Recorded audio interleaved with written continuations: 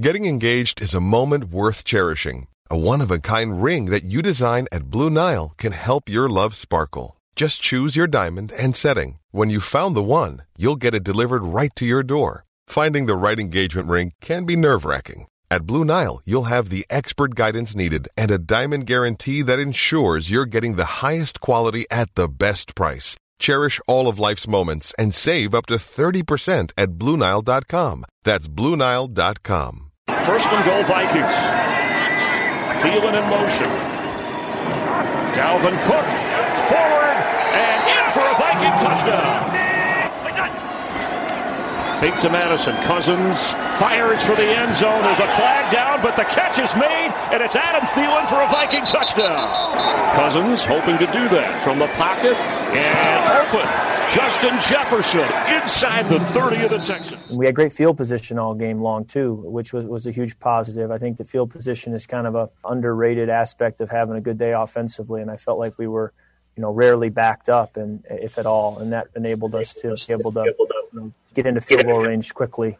So that was certainly a big couple of series to be able to pull away a little bit. Well, okay, one quick nitpick. One quick already? nitpick. We're starting already? We haven't started the show yet. Who is saying that field position isn't critical and important to scoring points? I love what Kirk's discovery was like. A lot of people think field. They don't think about field position when it comes to scoring points. Yes, they do all the time. Have you played the game? Have you played the game at the professional level? In fifth grade. Did you play it in the National Football League? I don't think you know anything about field position like me and my buddy Kirk. No. But Kirk made some big boy throws yesterday. Bill O'Brien made some boneheaded buffoon calls. Buffoonery. And we will get into our pie chart of praise for the first Vikings victory of the season. Had to get to October to make it happen. Keep that clap going. So we'll do that. Also, Jimmy Butler. Jimmy Butler had an all-time finals performance last night. Do we miss him?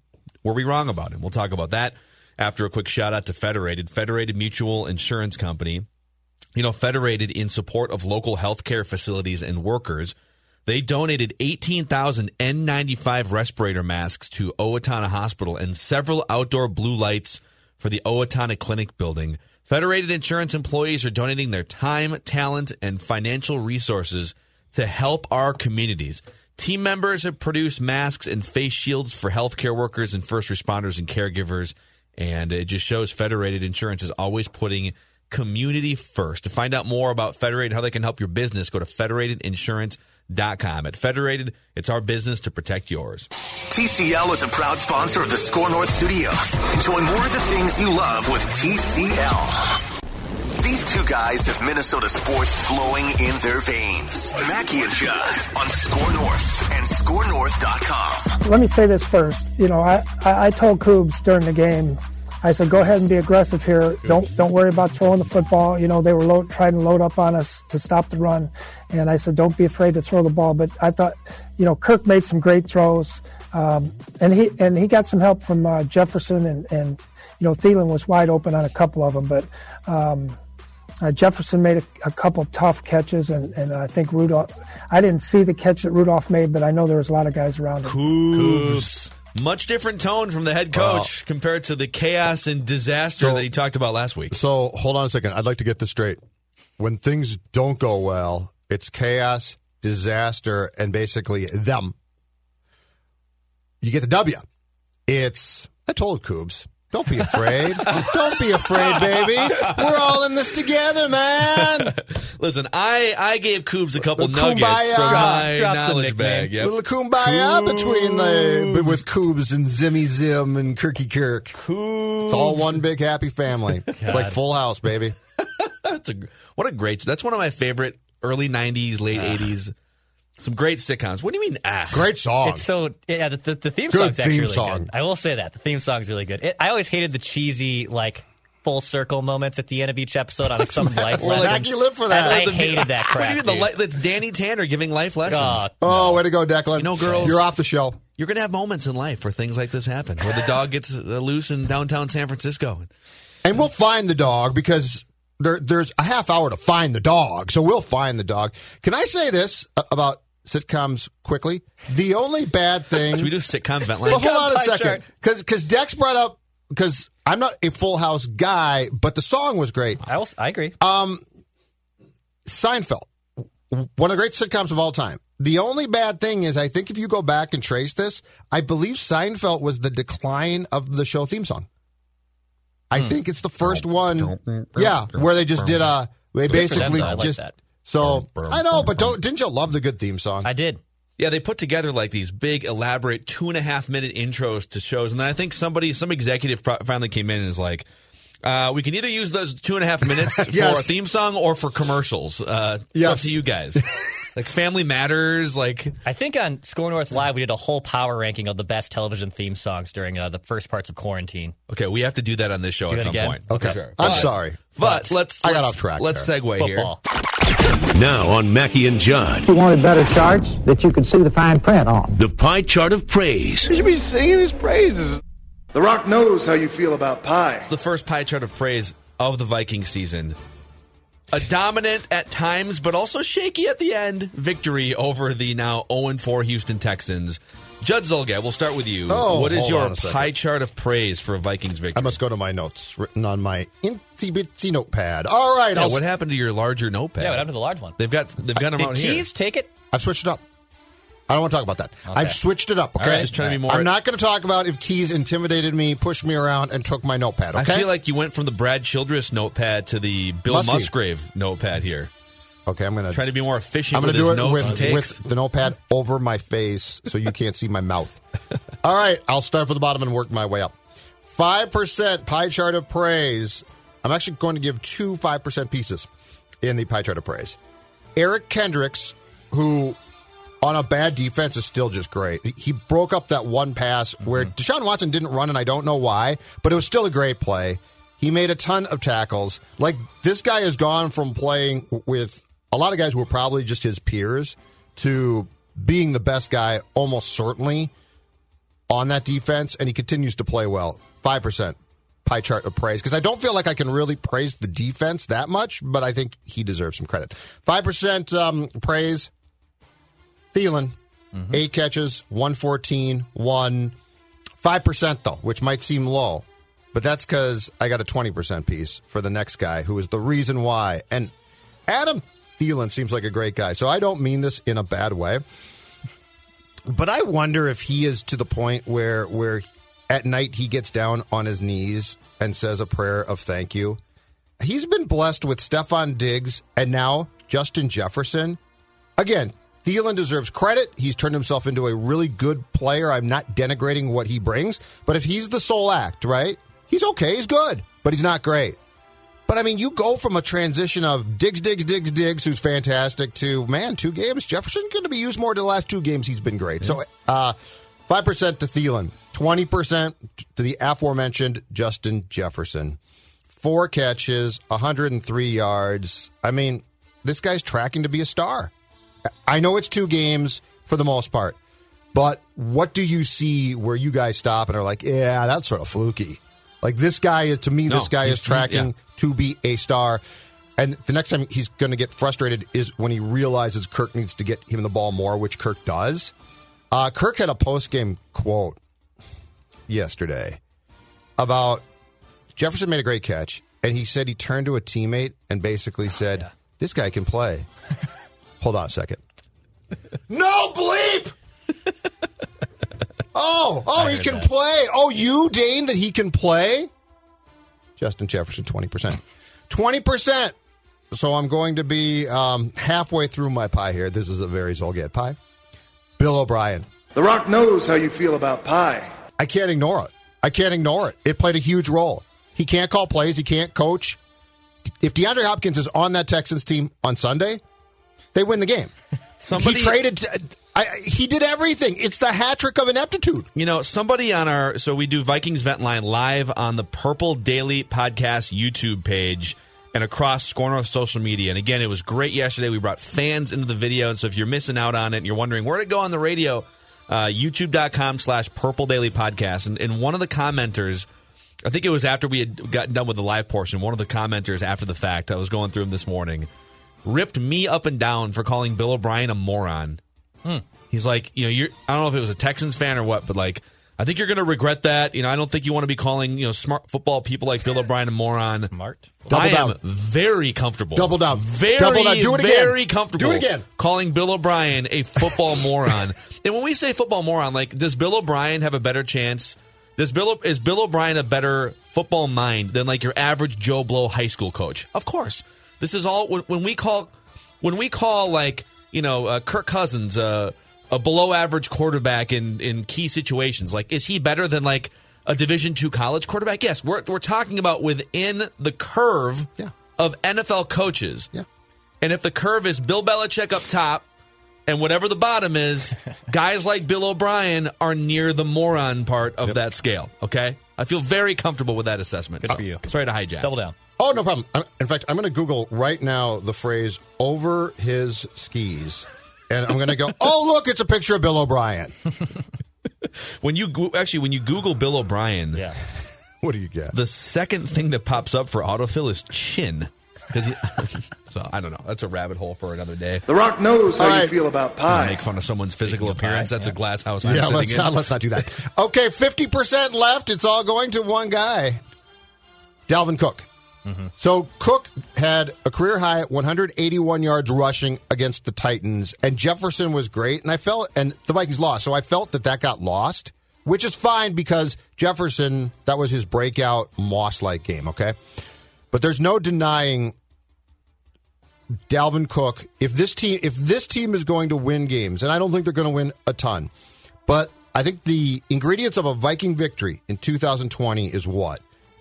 Possession time. Because if you give the offense the Vikings defense consistently, it's going to wear down, and it's not good. Bad combination, right? Cook ties a career-high 27 carries on Sunday, catches a couple passes as well, so we're up near 30 now. 130 yards and 2 touchdowns, broken tackles. Dalvin Cook is absolutely, I think if there's a starting ingredient to what the Vikings wins, Declan and Phil, are going to be this year, it starts with him. So I go Dalvin Cook, 50% of my pie. Mm-hmm. Bill O'Brien, thank you very much, 20%. Justin Jefferson, 20%. And then a little bitty 5% piece for The Rock knows how you feel about pie. Adam Thielen and Eric Kendricks. That's 100%. All right. I like where you're going there. I'll give you my pie chart of praise for the first Vikings victory. 10%.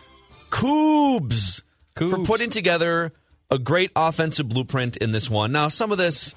The reason I'm only giving him 10% is because some of the Vikings' offensive success is predicated off of things that don't involve the actual game plan. It just kind of involves the dominoes falling the right way and Kirk playing well and this and that. But I think if you're to drop the perfect Vikings offensive blueprint in any given week, it's lean on the opponent with the running game and then leverage play action, Kirk Cousins' biggest strength, to hit big plays down the field in the passing game. And when you come out of the gate and you're running the ball and you're using play action to find Justin Jefferson and Adam Thielen on the first series, that is a good sign early on. And it feels like there aren't that many blueprints for a Vikings offensive, driven victory. This is the one that works. Mm-hmm. If it's get behind and let Kirk Cousins throw the ball 50 times, that blueprint doesn't work very often. Even if it's go shotgun 5 wide and try and take advantage of picking apart a defense. That doesn't really work. It's run the ball, play action, and just kind of keep that balance back and forth. And Kubiak did a good job. Grind, right? Grind the game, basically. Yeah. That's what it feels like. Yep. 10% to Mike Zimmer. I mean, let's look at some of the chess pieces he's playing with right now. For God's sakes, Hardy Nickerson's kid was starting at linebacker for the Vikings yesterday. Yep. He's missing an elite pass rusher. He's just suffering injuries all over the place. Not to mention, Harrison Smith gets ejected in the first half of that game. Mm-hmm. And so there's just so many different things to overcome. And Mike Zimmer put the chess pieces in the right places for the most part. It got a little bit shaky toward the end. And I'll give credit to Cam Dantzler and Jeff Gladney. There was a couple shaky spots. Gladney got torched on a play down the field for 40 yards. But overall, according to Pro Football Focus, Jeff Gladney was the second highest rated Vikings defender in that game yesterday. Really? Yep, behind only Anthony Harris. Anthony Harris was great. Okay. But Jeff Gladney, it was the top performers on defense were Anthony Harris, Jeff Gladney, Shamar Stephen, Odenigbo, Eric Wilson, and Cam Dantzler were your top 6 in that one. So think about that hodgepodge of rookies and backups and guys that are just being asked. Less than ideal. That list, less than ideal, probably. And Mike Zimmer is taking those sort of, I don't know, faded chess pieces and making them work. And telling Coobs what's what. Exactly. Coobs, you know what? Coobs. Just Coobs, go ahead and do your thing this week. 20% to a guy that I have given the majority of the pie chart of blame to so far this year, Kirk Cousins. Made some big-time throws, comfortable in his play-action element, and there was a couple throws, like that one where he rolled out to his right and was kind of fading away from a pass rusher and threw it up to Kyle Rudolph. Mm-hmm. In the moment, I was yelling, no, okay, all right, nice catch. Awesome, everybody. So Kirk Cousins with some big boy throws in that game. He did what he had to do, and he didn't train wreck the game with bad interceptions like he has a couple times this year. So 20% praise to Kirk Cousins. 20% praise to Bill O'Brien being a buffoon, especially down the stretch where the Texans are clearly gaining momentum and they're waking up and they're realizing, oh my God, we have Deshaun Watson. He can move and he can make plays and throw the ball down the field. And Bill O'Brien steps in and he's like, actually, I know we're down by 2 scores here in the fourth quarter, but let's hand off to Duke Johnson up the middle 9 times. Like, what is he doing? The way that they milked that clock. If they would have gone no huddle offense and full speed ahead against that Vikings defense with no Harrison Smith, no secondary pass rusher, and just really put the screws to that defense and tried to get them winded by going up tempo, I think they would have won the game. Instead, they huddled on every play. They ran the ball just as often as they threw the ball, and they basically gave themselves no out to even kick a field goal or anything. Yeah, he had a terrible day. It was a bad sequence there in the second half of Bill O'Brien. But 40% of my pie chart of praise goes to the trio of skill position weapons that the Vikings have in Dalvin Cook, Adam Thielen, and Justin Jefferson. That is a Ferrari, and any quarterback would be lucky to give the ball to those 3 guys. Any coach would be lucky to scheme with those as your chess pieces. And I just think there's probably only a short list of teams in the NFL that would even consider not swapping for those 3 guys. I think that's one of the best trios of offensive weapons in the entire NFL. Jefferson and Cook are stars. Thielen's a very nice player, but that's fair. Jefferson looks like a breakout star. I think they got this one as right as they got Treadwell wrong. Yeah. Watching this guy play, there's nothing I see where I'm like, well, that's going to be adjusted to.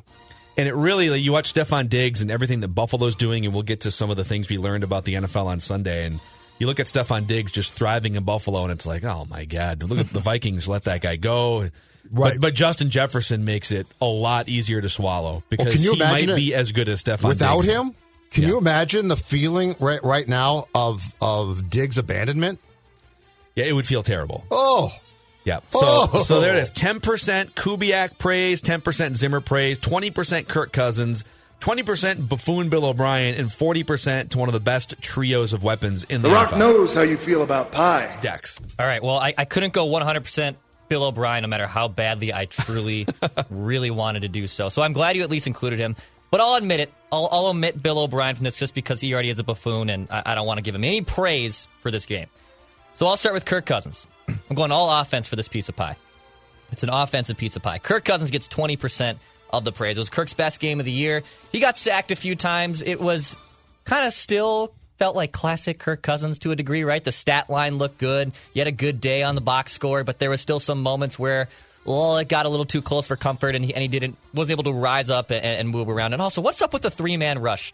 Is it really just the offensive line is bad, or is it your quarterback is such a statue that you can't figure out how to slide around the pocket and do something? I'm happy you brought that up because everybody just immediately blames offensive line every time there's a sack of any kind in the NFL.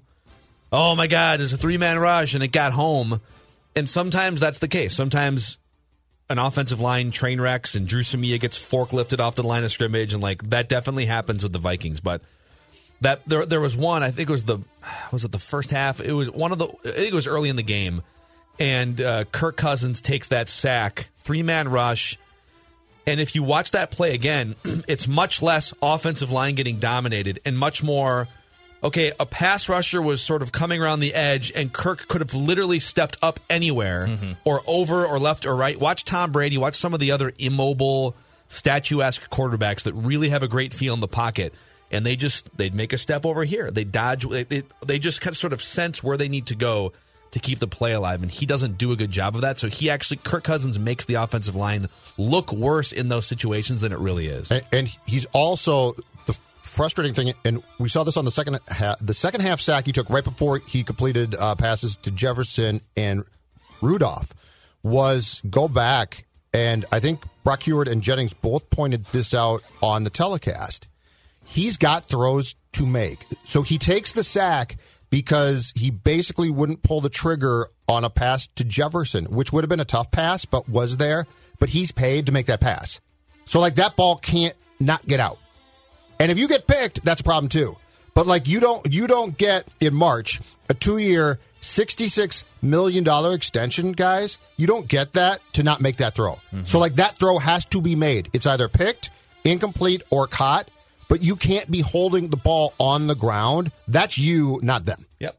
Okay. The Rock knows how you feel about pie. Before I get into the pie, can Brock Huard also get some praise? Because I loved his commentary yesterday. I thought mostly this commentary cruise we've been getting, and rightfully so, when you're 0-3 or 1-3, you're going to get the D squad commentary crew. He was awesome. The whole game, he was just savaging both teams, especially in the first quarter. It was hilarious. It actually, this was going to be one of my nitpicks when we get to Vikings nitpicks in a win. Was going to be 2/3 of the broadcast crew was pretty bad. Yeah. It almost felt like Greg Jennings, who I think is good. He's been good as a talk show analyst when I've seen him on as a talking head. For sure. But it's like it almost seemed like he didn't prep for the game or something. And he was just kind of out there, once in a while he'd chime in with some obvious thing. And Brock Huard had clearly been studying these two teams for a week. Yeah. And started the game off just ripping both teams up and down, which was great. They both deserved it. Yeah, I thought Brock was great. And I also wonder if just the 3-man booth plus a sideline person it's not necessary. It doesn't feel organic at all. For a lot of people. Back to the pie, though. Justin Jefferson and Adam Thielen will get the same amount of the piece of pie. I'm going to give 25% to Jefferson and 25% to Adam Thielen. So Adam Thielen obviously had a big day, but yes, you need Justin Jefferson for Adam Thielen to be effective. It's like Hall & Oates, man. You can't just have one of them. Wow. They need to be together. Yeah, that's a Hall & Oates reference. Justin Jefferson and Adam Thielen. And Adam Thielen maybe needs to work on some dance moves, but we'll cross that bridge when we get there. So 25% of the pie goes to those two. By the way, those two are the number 1 and number 2 wide receivers through 4 weeks from Pro Football Focus. Oh, really? Across the whole NFL? Across the whole NFL. Wow. Number 1 and number 2. Justin Jefferson also being number 1. It's amazing. Interesting. Okay. So those are your top 2 wide receivers in the league right now. Woo. And then the final piece of pie, 30% to Dalvin Cook, because everything starts and finishes with Dalvin Cook. I'm not a fantasy football dude, but if you have him, good for you, because I got to imagine he's like the top back in the league right now. Even with the Vikings getting off to a slow start, he finds his way in the end zone. He's gone over 100 yards. The guy's an absolute beast. So going over the pie chart of praise again, Kirk Cousins 20%, Justin Jefferson and Adam Thielen 25%, and then Dalvin Cook gets the largest piece of the pie at 30%. Dalvin Cook is indeed by 90 yards the top rusher in the NFL it's so by far 90 this now. year. Okay. 424. The next closest, Nick Chubb has 335. Give him the football. Yeah, man. There's one thing quickly I would like to bring up from what O'Brien did, but it's not to rip O'Brien more. But as a football fan, I would like to call, if I could have picked up my cell phone after the game and called Football Welfare Services, I would have liked to get Deshaun Watson out of Houston. Okay. I think this guy's really good, and I really like him. And when he's going well, he is a guy who can transform games. That is malpractice there, you guys. Watching that is really sad. He's too good to be playing on this team for this guy in particular. His skill set should get you off your couch, and he looked lost, and I probably just don't blame him. I felt really bad for a guy who should be a top 10 type of star, I think, in the league. I don't like him as much at $40 million, though. Oh, That's sure. the thing. But don't you want to watch him do great things? I ordinarily do. And it's this guy right now, I don't think he knows which way is up, and I think that's probably his coach. Yeah. I feel bad for him. So his contract doesn't really start to bloat until 2022. Mm-hmm. That's when the $40 million cap number kicks in.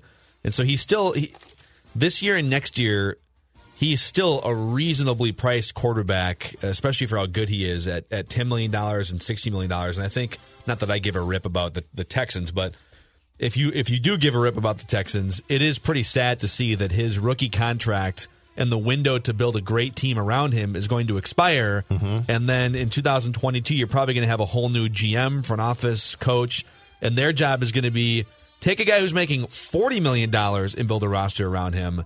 So, sorry, Texans, it's tough luck for you. I don't like red zone stars being ruined. Like Deshaun Watson should be a must red zone watch, and right now he's not close. Yeah. So it's rough. So The Rock knows how you feel about pie. Those are your pie charts of praise for a Vikings win. Let's just segue into nitpicks here. Okay. So what we're going to do is when they lose, we'll do our pie chart of blame, and then we'll do silver linings. There haven't been that many silver linings so far in the losses, but I guess the silver linings have been tank for Trevor. Justin Jefferson last week in the loss to the Titans, huge. For sure. If you're on the tank for Trevor bandwagon, that was a brutal victory for you yesterday. And I am kind of on that bandwagon. I think they're probably going to regret that win yesterday from a franchise perspective, but we'll see how that win to me felt a lot like, if you go back to the 2011 3-13 debacle, it felt a lot like the Cardinals win, though. Inevitable. Don't win the games where you probably are going to lose and then win. Like Houston stinks. They just don't. And they honestly fit the bill to me in week 4, you guys. Fit the bill. Of not caring. Like, they didn't give a damn. Like, those players did not care. They looked like tackling was way too much for them. Yeah, it was a Dalvin Cook was good, but my God, he's like literally pushing guys off like it's a movie. It was a get your coach fired type of a game. So, all right, nitpicks. Vikings won, but there's got to be some things to nitpick. Judd Zulgad. All right, mine came in what should have been a winning time drive late in the fourth quarter by the Vikings. Dalvin Cook got early in that drive, 12 yards, 9 and 3, I think, on 2 carries. And he was at 27 carries or so. Okay. But he's having a monster day. And he's just really damn good at football. And then he came out. And Madison's fine, but we went, Madison, 2 yards, first down. Okay, that's cool. Cook back in now? No. Madison again, no gain. Now it's second down. Madison, 4 yards. Now it's third down. Third down goes to the nit of Cousins' throw to Thielen, the go route down the left side, being a little bit short, being broken up, and bingo, Houston's got the ball back. But my feeling on Cook, and I know he got shaken up, but he came back in after that. My feeling on Cook is if you're going to go all in, you know what? 27 carries, 30 carries, really? So my nit was I would have given the ball back to Dalvin when they gave it to Madison, because I think he would have stood a very good chance of putting you in third and short. And on third and short, our guy Kirk can handle that fine. Also, so a couple things on Dalvin Cook. 27 carries was a career high. His long rush in that game was 15, so he didn't have any huge runs. It was just a steady diet of 6, 8, 4, 9, 15, and that's how you get 130 yards on 27 carries without a big run busted. All right, Declan, your nitpick. Well, it's going to be, if the Vikings are ever going to want to win a game, you can no longer rely on the defense to do it. Like in the Mike Zimmer era, right, we've always had this security blanket, and at least from what I have remembered from Zimmer is if we're on defense, it's for like the first time in my lifetime that I feel like, hey, we can put the clamps down and we can actually win this game. They're going to shut down the opposing offense. That era is gone. And it might come back. It might come back in 2021 and 22. And I saw Cam Dantzler, I think, got a pretty positive grade from PFF yesterday for his overall play. But in general, Holton Hill, Jeff Gladney, like, guys, this is going to be a very long season on defense. I think we all thought, worst case scenario, the Vikings defense was going to be like average between 20 and 15th in the NFL, right? No, it's been an absolute gong show through 4 weeks. And yes, Deshaun Watson's very good, but my nitpicks is you can no longer rely on this defense to give you any type of stability towards the end of the game, because most likely they're going to get stuffed, or they're going to get absolutely smoked. And that's probably what I'm most worried about going forward is if the opposing team has the ball in the last 2 minutes of the game, it's going to be brutal. Here's why I'm not concerned, though. I don't think, to what you said at the outset of your nitpick, Dex, I don't think it's a long-term problem. Okay. Pierce comes back. Barr comes back. Hunter, I would hope, and we can certainly discuss that, comes back. Your corners develop. So I actually don't see this as it's a 2020 problem, no question, and they're not good. Right. But it's not like, oh my God, they lost all of these players and it's done. And I do contend, and I will defend the Vikings and Zim and pound the table until people listen. I do contend the day that Michael Pierce opted out changed the entire thing, because the success of what Mike likes to do on defense starts there. Like, that's the core guy, right? Now he's gone. Big deal. But yeah, I think in 21, I think not that they'll come back and be a top 3, but I do believe that there will be a strong rebound based, Phil, on who's going to come back. So my nitpick is that they won the game. They won the game. They're not going to beat Seattle. They're not going to beat Green Bay after the bye week. They could beat Atlanta in a couple weeks. But like that, if this win, I didn't see this coming. If this win gets them to like 5-11 instead of 4-12 or 3-13, and they miss out on their chance to change their franchise, and I'm going to keep saying it, and draft a quarterback for the next 10 years, then they're going to regret this. Like you point out, they had a chance. They could have drafted Andrew Luck if they had just avoided one extra win or whatever it was. 8 or 9 years ago. Yeah. And so I just don't know, like, you feel it's kind of a short-term sugar high. All right, the offense looked great. We got some weapons. This is awesome. Okay, if it's the difference between like 7-9 and 8-8 and you're going to get to the playoffs, and all right, maybe anything can happen. It's a weird pandemic year and there's really no home field advantage.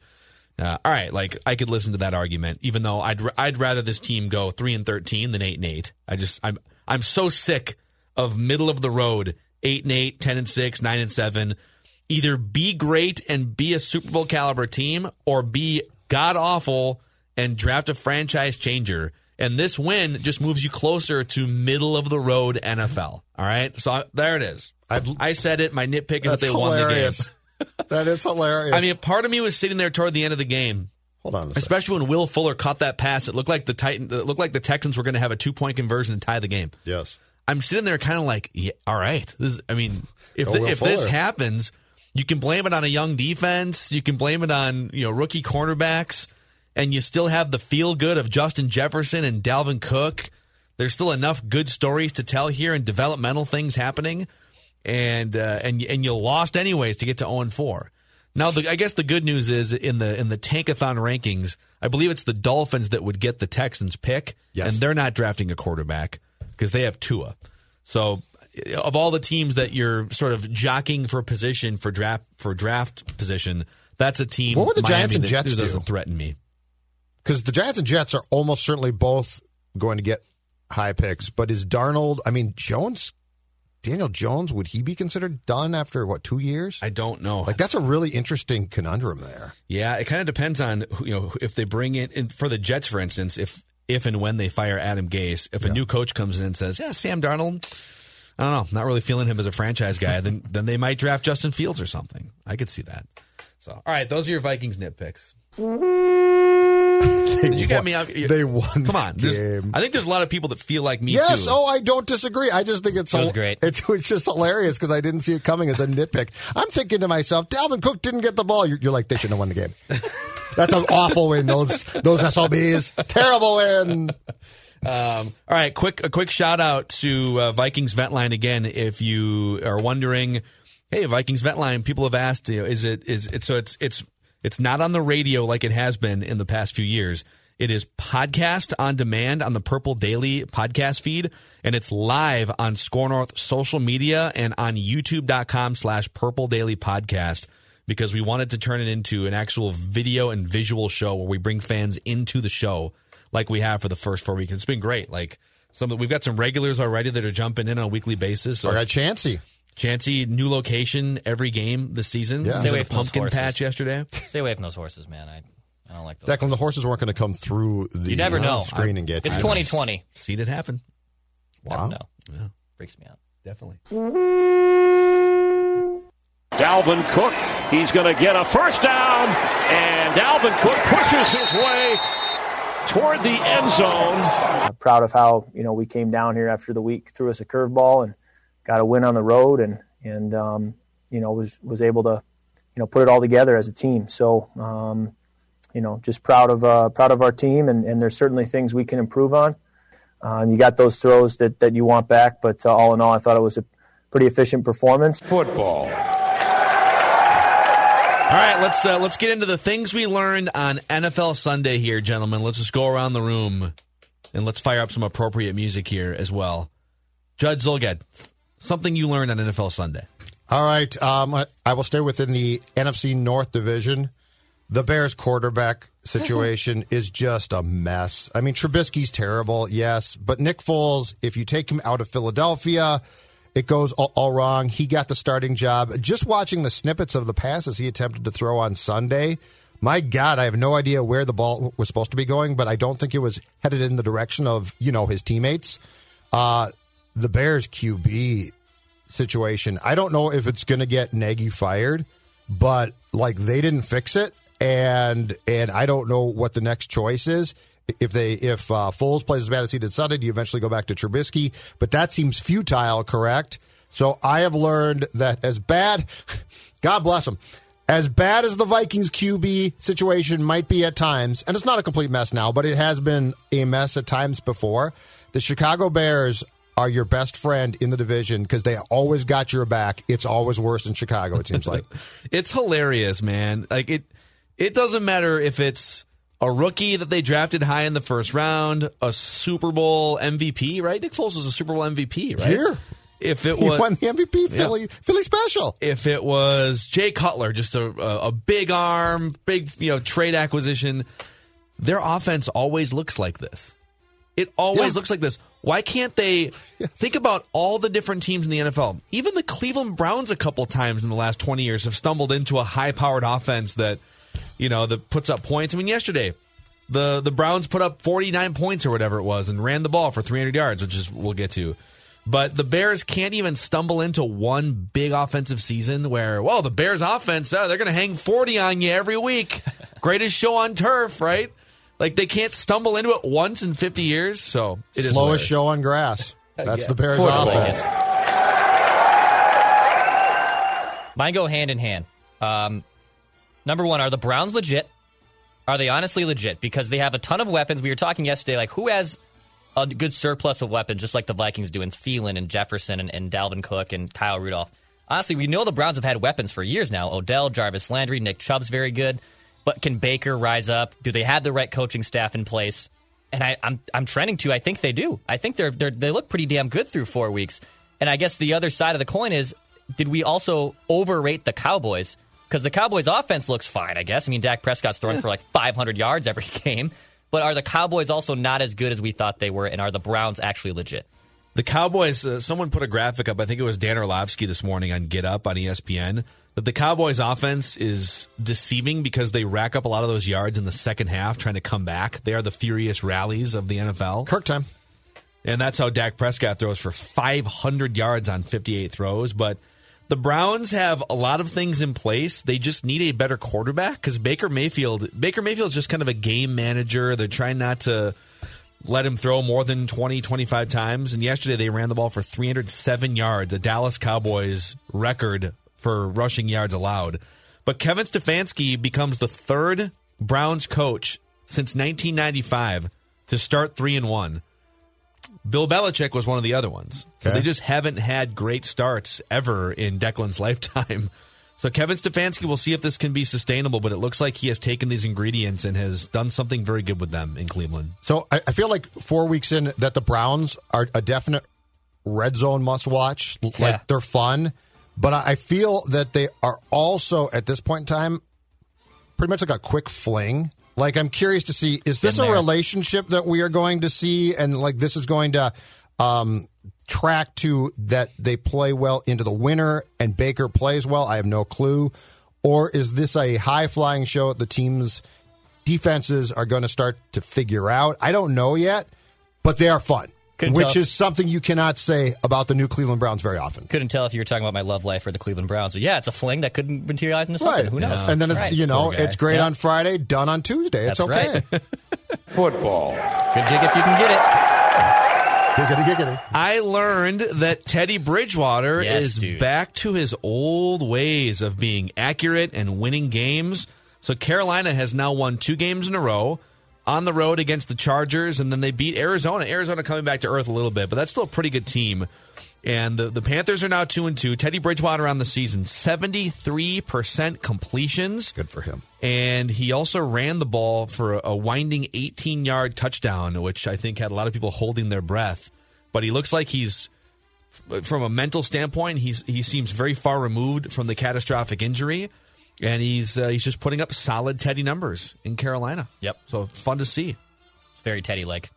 It's great Football. I love it. Great story. No McCaffrey either. I mean, the last 2 weeks, no McCaffrey. Great point. Judd, any other observations? Oh, from yeah. you? Oh, no. I got more. I learned this. If you didn't like the Vikings' victory over the Texans, which my partner did not, just wait a weekend. Because the Vikings are going to play the Seahawks on Sunday night in Seattle, right? Did you guys see that the headset for Russell Wilson won out in the Seahawks-Dolphins game on Sunday? And Russell started to call his own plays. Oh, I love it. And, of course, the Seahawks scored a touchdown. Okay, so if you're worried about, I don't know about this Vikings team, could they be back? Are they going to goof up the potential for a high draft pick? The Vikings might score some points because the Seahawks defense leaves something to be desired. But that being said, Russell Wilson, man. I mean, think about this. It's 2020. Supposedly offenses are too complicated for even the smartest human to comprehend. You have to hear the call and digest that and then run the play that you're instructed to. No. This guy walked up to the line of scrimmage or into the huddle and basically said, here's the play we're going to run, and they scored a touchdown. I don't know why, like for a guy that's been in the league for 8 or 9 years, that shouldn't be that complicated. I agree, but it's the same offense. He's one of the best quarterbacks the plays? to ever live. Like how many plays can you possibly call in each given situation? Too, it's got to be X amount of plays, right? Sometimes I feel like the Seahawks just call hey, pass protect as long as you can. Receivers just kind of run around and find an opening, and then I'll just deal with the rest. Yeah. That's a very common Seahawks play. Anyway, that was fun to watch. Football.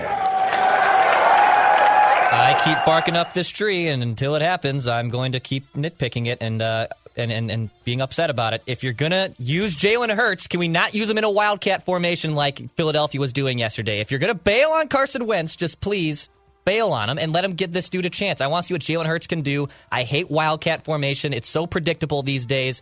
I don't know. I know the Eagles got their first win, and they're now in first place in that putrid division of the NFC East. Ooh. But, man, and Carson Wentz, okay, somewhat of a defense that his wide receivers are awful. He has not a lot of help there. But I don't know I think the dude's broken, man. I don't know what to make of him. That was a weird game last night. It was very strange. Nick Mullins, oh boy. Very strange. What was that interception that Mullins threw at the end? My The pick God. Got him six? pulled. What was he seeing? Yeah. Well, twice, right? Not the guy with the green helmet on? Yeah. That was super weird, though, because how you'd have to look through the linebacker to find your receiver. Yeah. I didn't get it, man. It was awful. It was pretty bad. Rex Ryan this morning on ESPN said, was he point shaving? What was he doing? It was Football. All right, final observation. Ladies and gentlemen, the Buffalo Bills are for real. Nice. That was in my notes, too. Yeah. Legit, I mean, used, they're yes. 4-0. Josh Allen, 2 more touchdowns yesterday. Here are Josh Allen's statistics on the season. He's 4-0, 71% completions. He's thrown 12 touchdowns to 1 interception, and he's averaging 331 yards per game. He's also very mobile, and he has run the ball this season for 3 touchdowns, 83 yards and 3 touchdowns. So he has accounted for 3 rushing touchdowns and, what did I say, and 12 passing touchdowns. So 15 touchdowns accounted for Josh Allen. And Stephon Diggs is a big part of that. I think he's a big part of the productivity and also just sort of the vibe, the attitude, the swag, Agreed. if you will. Yes. And the Buffalo Bills and their defense is good enough, too. He's legit, man. I think the Bills right now are what the Vikings wanted and want to be, right? Yeah. Defense is solid.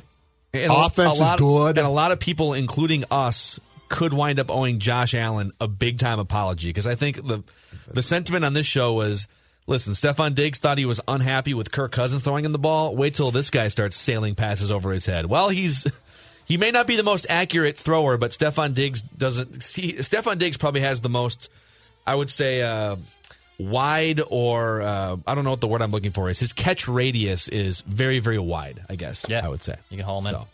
I've had a bad week, though, or a bad few weeks. So I've got Allen, who I definitely thought was a bust, and I was wrong. Stefanski, who I basically claimed was the Vikings pool boy for Coobs, and has turned out to be good, aside from Coobs, and in fact might have been turns out a focal point. Turns out it was weekend at Bernie's. And yes. No, don't say that. No. Coobs has had some health problems. Don't say that. But yeah, and then Jimmy Butler. I really have some serious egg on my face these days. Well, there's still time left. And sometimes September, like early October football can be deceiving. We've seen teams get off to hot starts before. Oh, yeah. I think there's a legitimate discussion this week, probably on Purple Daily. Cheap plug, Apple, Spotify, ScoreNorth.com if you want to find our deep dive Vikings discussions every day. If the Vikings beat Seattle, because someone brought that up yesterday. I think it was Dave in South Carolina on Ventline yesterday brought up, watch, this will be the one season where they freaking beat the Seahawks. Like every other year where they're contenders. But if they beat the Seahawks, does it show that the Vikings really have actually turned the corner and become contenders? I think that's a question to be fair enough to be asked on Purple Daily at some point. But that's your trip around the NFL. Football. Things we learned on NFL Sunday. But since you mentioned it, Jimmy Butler, LeBron on him in the front court. High screen coming up here by Crowder. Now he'll go against Morris. Butler against Morris off the glass, up and in. Jimmy Butler with 40 points, 12 assists, 10 rebounds, 2 blocks, 2 steals. What else can he do? I mean, it's competition at its finest. I think LeBron has got the best of me way too many times. I respect the guy for it, but this is a different time now, a different group of guys that I have around me, and we're here to win. We're here to compete, but we're not going to lay down. We're going to fight back in this thing and even it up 2-2. Can we go back? What was the background noise here? I'm going to play this again. Is it the color commentator guy? I think it was Jimmy Butler. What was it? I think it was like I know there's no fans there, but I feel like it was the in-arena guy in the bubble. That's what I'm guessing. Or it could be another radio feed or another broadcast that's picking up. But I didn't hear any of that while watching the game on TV. Let's just play it. Jimmy Butler, LeBron on him in the front court. High screen coming up here by Crowder. Now he'll go against Morris. Butler against Morris off the glass, up and in. Jimmy Butler with 40 points, 12 assists, 10 rebounds, 2 blocks, 2 steals. What else can he do? Is it? Maybe it's the Miami broadcast. Like that was definitely not happening on TV. So what's the broadcast from though? This one, clip? Miami Heat Radio Network. Probably it's from our weekend guys. Okay, we should probably source those. Yeah. Okay, ESPN Radio maybe. But what I love is the guy starts singing. Right? Yeah, that was weird. Like there's just weird. I love it. Anyhow, I like to watch games like that with singing in the background. One of the greatest performances in NBA Finals history, a 40-point triple-double on better than 70% shooting, which has only been done like 5 other times in NBA history in the finals, and Wilt Chamberlain has like 3 of them. Yep. So a 2-part question here. Do you miss Jimmy Butler in Minnesota? And are you envious? So that's question number 1. And were we wrong about Jimmy Butler? I called him a fake superstar at one point. Okay. On question 1, yes. No doubt. You miss him. Envious? Hell yes. Mm-hmm. Yeah. This is what Tibbs envisioned, right? A grinder team. Yeah, just coming in and taking it to teams and not giving a damn. I love it. The second part is a little harder to unpack for me because was I wrong about his abilities? I think I was. I thought he was really good. Did I think that he was good enough to get a triple-double against a LeBron James team in the finals? No, that'd be pushing it by a lot. If you had come to me and said, no, Judd, he's this good, I'd be like, I don't think so. I would have been wrong. But here's my thing. I still can't get past the fact that I don't think the way he went about his business here was the right way to do it. Like, do I love a player like we saw last night, Phil? Yes, obviously. It's great to watch, and he's competitive beyond belief, and his team was basically, they're dead, and he comes back and single-handedly leads them back into a win, and he plays great. That's all fantastic, and you love to watch that as a sports fan. But I'm sorry, I'm still hung up on the fact that I don't think he handled himself here in a way that I get. And here's my last thing. If this had all been based on Wiggins, I'd be like, hell yeah. Yeah, go to it. But do you really look at Cat and say, well, I'm going to lump him in the same way, and he's really weak? And I understand, folks, he's not Butler mentality-wise. I completely get that. But I can't just totally go to the other side of the opinion now and be like, Cat deserved that, and they should have traded Cat. I can't manage to get myself there, and maybe it's a me problem, but I can't do it. There's so much to unpack here. I'm glad we're unpacking it, because this is therapeutic in many ways. Play the therapy music if we have it. Do we have therapy music? I don't know. I'll see what I can dig up. What therapy music are you talking about? Something soothing. Do we have something soothing? I feel like we need something soothing. We're conflicted right now. We're in our own heads. Like meditation music or yes, something? we're in our own heads right now. So I do miss Jimmy Butler. I do miss the fierce, all-in competitiveness. And I was wrong to call him a fake superstar. My point of contention with Jimmy when he forced his way out of Minnesota was that in his head, he thought he was Kobe Bryant. Like if you were to just, crack open Jimmy's brain and try and get inside of it and see, like, who does he think he is?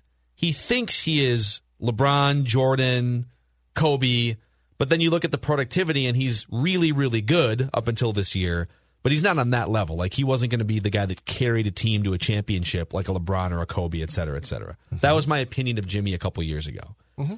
And I just kind of felt like if he wants to be the man on a team, it'll just be a series of first and second round, maybe conference finals oustings from the NBA playoffs. Well, this is such a different year, and you could maybe argue that in a year in which you had full arenas and like if the Milwaukee Bucks didn't have to pause their season for 3 months, that maybe Jimmy Butler sort of took advantage of a loophole in the system to get to where he's gotten to. But that game last night solidified me being wrong about him as a fake superstar. A fake superstar doesn't, with two of their best players out, a fake superstar doesn't go for 40 and a triple-double and shoot 70+% and go at LeBron on basically every play, offensively and defensively. So I was wrong about the fake superstar part. The thing that I think about the most is I loved the idea of Cat and Jimmy Butler as sidekicks. When that trade happened, like, the thought of, oh my God, Jimmy Butler finally getting that secondary superstar that's going to be healthy and efficient, and he's going to help him grow. And I fell in love with sort of what's happening in Los Angeles right now. You've got your elite big man who can shoot threes and grab rebounds, and then you've got your elite wing perimeter player, almost a diet version of what the Lakers have with Anthony Davis and LeBron James. Like, I thought the Timberwolves were going to have that, and it pissed me off the way Jimmy walked in and basically said, wait a second. You guys are like 2 or 3 years away minimum from a maturity standpoint, a roster standpoint. There was a report from Bleacher Report last year from somebody that said Andrew Wiggins, actually it was Bobby Marks, that Wiggins' contract extension and him making $35 million was like the root of Butler's unhappiness and all those things. Like, well, just find a way to get rid of Wiggins. You find a way to mesh with Cat. Be patient for a year or two. Sign an extension and let this thing play out. Yep. And it's like Jimmy came in and said, whoa, this house is not in order. These guys are way too soft and way too young. And rather than be patient and grow with it and help Karl Anthony Towns, he just said, I want out. I'm not going to deal with this. I'm not going to like wait 45 minutes for my meal to be served. I want my meal right now. And that bothered me because I still think about the idea of Cat and Jimmy Butler. And I think in a different world, in a different universe, or if those guys were, maybe more similar in age and kind of coming up together, what those guys could do. And so I watch what's happening with the Heat and the way that Jimmy has embraced the young guys, Tyler Hero and Bam Adebayo. Like, it's hard to watch that and not look over at Cat and be like, well, wait a second.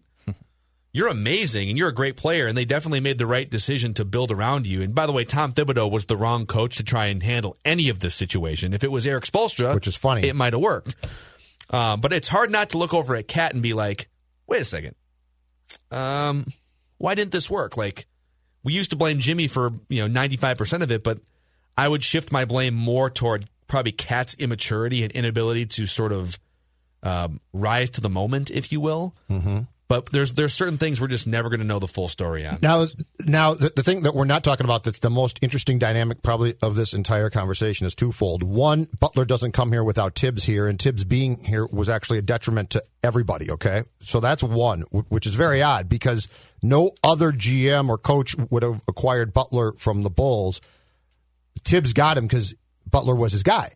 The second part is, keep in mind, Jimmy goes to the Sixers, and the same sort of thing happens, which means that in Miami, the no pun intended here, the climate is perfect for Butler to basically have it his way and run the team to a degree that a player can, and that's partially in part because Spoelstra's there, who's fantastic, and Riley is great as well. So the gamble that you would have had to take with the Wolves if let's say Tibbs had gone to Butler and been like, Jimmy, you're right. These guys, they're not mature. And literally had just said to him, what do you want me to do? Okay. The gamble there is if we had found out about that, you would have literally been putting the franchise in Jimmy's hands completely, including personnel moves. Okay. Phil, to what you're saying about Butler, and you're being wrong now, but at the time, it seemed like a correct statement. I don't know if I would have been willing to take that gamble when I have Cat on my team if Jimmy had said, I can't play with him and he's not going to change. Jimmy also had major injury issues, too, throughout his but career, some knee problems with the Timberwolves. But my point is, this is a more complicated discussion than I'm sure some folks saying, well, look at what Butler is doing in Miami. Yeah. If you had just transplanted that back here, we'd be in the fight. So I think it goes much deeper and is a very, very intricate discussion about, one, who's in charge of the team at the time, and two, if you would have been basically given the Timberwolves keys to Butler and said, you decide who stays, you decide who goes, and by the way, if you decide Cat goes, we're okay with that. Yeah. I think there were a few different issues to parse apart when you go back to the Jimmy and Timberwolves era. Number one, Jimmy Butler reportedly did not like Andrew Wiggins' contract and thought it was a hindrance to building a roster and getting the guys that he wants to come in, right? Well, as we found out, that turned out to be a pretty easy fix. The Timberwolves offloaded Andrew Wiggins, not only his whole contract without having to attach like a first-round pick to it, they got D'Angelo Russell in return. Yep. So they got a better player, a flawed but better player in return, and somebody that just has a little bit more, well, I'd say a lot more upside and a little bit more dog in them than Andrew Wiggins had. So that was fixable thing number one that Jimmy was like, I'm out on this. This guy makes $35 million. This is ridiculous. How are we going to get players in here? The other thing, the Jimmy and Cat relationship, you bring up Jimmy Butler in Miami. I think what Rachel Nichols reported last night from a conversation with Jimmy Butler, I think it's so important to highlight here, in that she reported Eric Spoelstra allows Jimmy Butler more say and listens and implements more things from Jimmy's side than any coach that Jimmy has played for in his career. Rachel reported that and she said Jimmy told me this directly, Eric Spoelstra, what do you think about it? And immediately Spoelstra was like, I don't know if that's true, because he doesn't want to throw Tom Thibodeau under the bus, right, or anybody else under the bus. Absolutely. But to me, the Heat have created this perfect, credible culture of Godfather Pat Riley, Eric Spoelstra with championship ring credibility and ego management credibility, and they have said, Jimmy, some people view you as a pain in the ass. We just love your competitive spirit and fire. There's going to be things where we check you on, like last night. Eric Spoelstra is standing on the sidelines, and he's got to get Jimmy Butler out of the game just to give him a breather, because he knows that Jimmy's going to, Jimmy can't play 48 minutes. He's got to give him a couple minutes of rest here and there. And so he sends a sub in and calls Jimmy back to the bench. Jimmy Butler said, no, I'm not coming out. And Spoelstra said, yes, you are. And Spoelstra wins the argument. So it's this amazing, perfect blend of Jimmy respects the general manager on down to the coach, but also the general manager and the coach respect Jimmy enough to listen to his ideas and some of the things he wants to implement. And then I think the other thing, like the players on the roster that are younger, and this is another report that came out of Philadelphia that sometime in the last few weeks, that Jimmy Butler loved and respected Joel Embiid and his mindset and his dog, right? But not so much Ben Simmons. Similar in Minnesota. I think Jimmy Butler loved Tyus Jones because he had that grit, right? Mm-hmm. But not so much Karl Anthony Towns and Andrew Wiggins. And so if Jimmy senses that you don't have the same level of go and fire and dog that he does, he can't work with that. And that's what bothered me about the Minnesota thing. It's that if he would have been able to give a little bit more and be a little bit more patient, the Cat Jimmy thing could have played itself out, maybe to a level of being a title contender once we got to this point, like 3 years later. But he never gave it a chance. And honestly, like, he knew that he was 28 years old at the time of sort of the fork in the road. Right. And he just made a personal decision and said, I don't want to deal with this. I don't want to wait 3 years for Cat to be a mature adult or to be a guy that can grind in a playoff game. I'm sorry. Like, I'm going to go find my now. And it wound up taking him 2 stops, and we're watching it in Miami. And it sucks if you're a Timberwolves fan to watch this. He also needs to be, because I will contend that he remains off his rocker. He also needs to be managed correctly, which means that it helps because Spoelstra's won rings too. But the thing with Tibbs, I feel like Tibbs was Butler's first girlfriend in the sense that he found a relationship where it was just a continual butting of heads. And it worked because at the time Butler was young, and that's what he liked and knew. And if he got a coach like Hoiberg, he just basically steamrolled said coach, right? But I think by the time that Tibbs got Jimmy here, what Tibbs will not have the ability to do ever is manage people correctly. And I think by the time Butler was 27, 28, he needed to be yelled at, he needed to be pushed, he needed to be pulled. But just as importantly, and this word is going to sound negative, but I don't mean it that way, I think people like Butler need to be manipulated too into believing that they're getting what they want at times. And that might be true and it might not be true, but the perception is the key. And I think by the time Butler got here, it was still, hey, it's Tibbs, just all that crap. Instead of, oh, no, I have to manage you differently, and Cat and Andrew probably, right? Yeah, there's no nuance with Tibbs. Yeah, but there's no touch. But with Butler, there needs to be, because Butler is basically, in some ways, Tibbs in a jersey. Yeah. And so if you just have 2 guys battering rams and all they're doing is clashing, well, when Butler's young, that's fine. When he's not young, that works for a few months, but you don't have what Spoelstra brings, which is, I know exactly what I'm doing, Pat, and we can get this guy to do exactly what we want if he's managed correctly, which in part means acting really hard, like you care a lot about what he has to say. And if you look at the Heat compared to the Timberwolves in terms of developing young players and getting the most out of them, the Heat are a legendarily great franchise at this. Dwayne Wade's a great example. I mean, they took a guy in Dwayne Wade turned into one of the and he was somewhat hyped and he was a top pick. I get that, but they absolutely peak maxed out Dwayne Wade's capabilities over the course of 15 years. Bam, same thing. Tyler Hero right now, same thing. There's other examples sort of between those bookends. And so I think part of that is it's talent identification, but also part of it is when they get you in, Spoelstra is such a great communicator. Mm-hmm. And I think, and again, this is just speculation, but when you compare the 2 situations and the different variables you have, you get Jimmy Butler is the common denominator, Miami and Minnesota, right? And then you've got some young, talented players that Jimmy has to coexist with. That's the word I'll use in both. And then you've got the coach and the front office structure.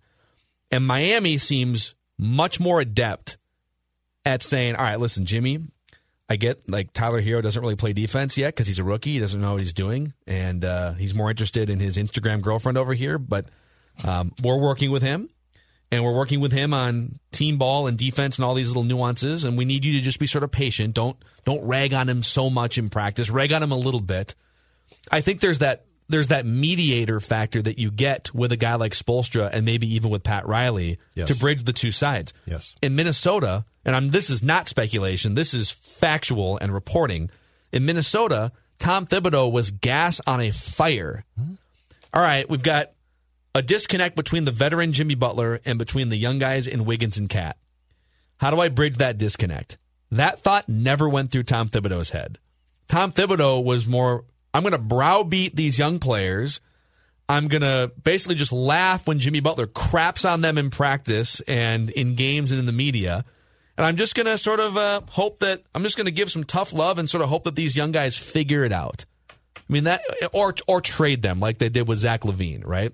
Mm-hmm. I mean, they had to trade Zach LaVine to get Jimmy Butler, but my point still stands. Mm-hmm. And so I think a better mediator would have turned this thing in Minnesota into something closer to what you're seeing in Miami. And so I guess if you're dishing out a pie chart of blame for why these things didn't work out, it's probably a third. Tom Thibodeau, young players getting a third for just like not rising to the moment. And then Jimmy Butler getting a third for just not really having any patience and any ability to help bridge that gap. And Jimmy Butler would not apologize at all for his third of pie there. And I think he's happy about it. This also stems back to the Bleacher Report piece that you were talking about, and the key thing goes back to what? Honest to God, Andrew Wiggins looking Glenn Taylor in the eye and saying, I'll earn that contract. Well, I'm going to give you $150 million. If you went back and undid that day with the circumstances that came about with Butler being here and all of that, there is a much better chance. I think Butler's way of expressing it was wrong, but it was very, very clear that he had no respect for anyone in the franchise for the most part. And you know what? With their lack of success, I wouldn't go about it the way that he did, but I'm not shocked by it. Yep. Boy, but it's a therapy session. It really is, especially for you, longtime Wolves fan. I will say, I think been beat up by the system. We fast forward about 5 days. I think the Lakers win the title in 5. Mm-hmm. I think it's going to be tough to bounce back 48 hours. You're not going to have, your Bam is out still. Like, I just don't think Jimmy's going to be able to duplicate that 3 more times in this series, but he deserves major credit. That was an unbelievable performance. Real quick before we wrap for the show here.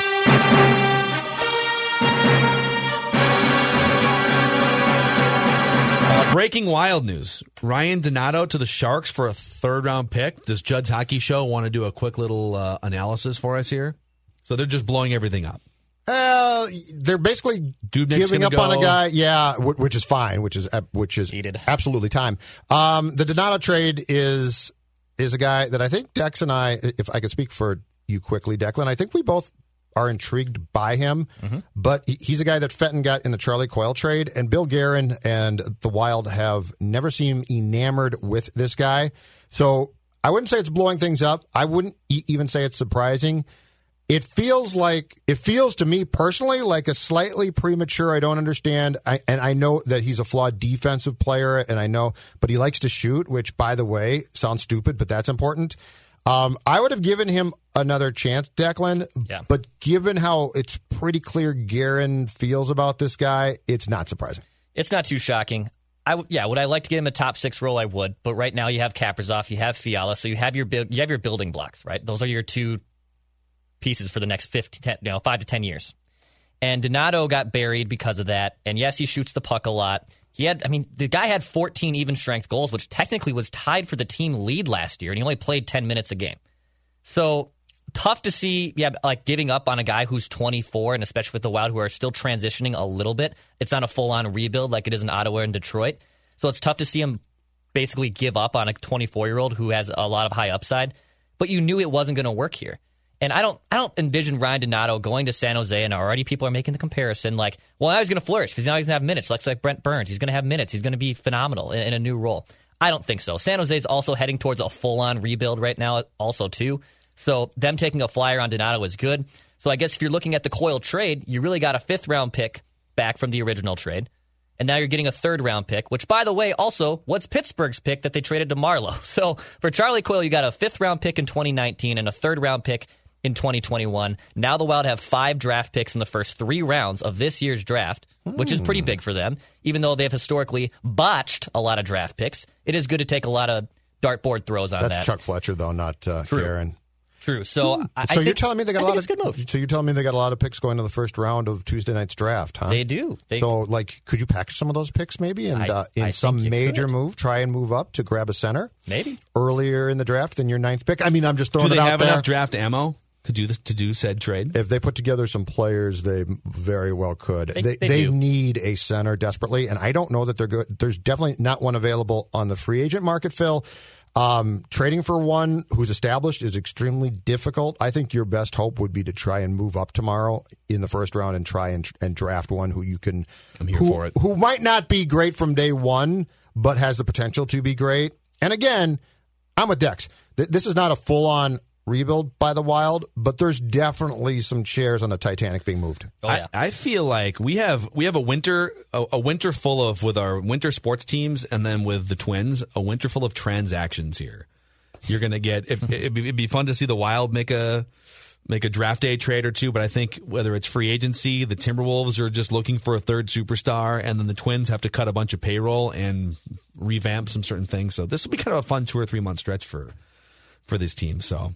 All right, well, that's a wrap on Mackey and Judd for today. We appreciate you hanging out with us, and be sure to check out Mackey and Judd videos on the Score North YouTube channel, youtube.com/ScoreNorthMN. Thank you, guys. This holiday, whether you're making a Fred Meyer Simple Truth Turkey for 40 or a Murray's Baked Brie for 2, Fred Meyer has fast, fresh delivery and free pickup, so you can make holiday meals that bring you all together to create memories that last. Fred Meyer, fresh for everyone. Free pickup on orders of $35 or more. Restrictions may apply. Get more ways to save at the Buy 5 or More Save $1 each sale. Just buy 5 or more participating items and save $1 each with card. Fred Meyer, fresh for everyone.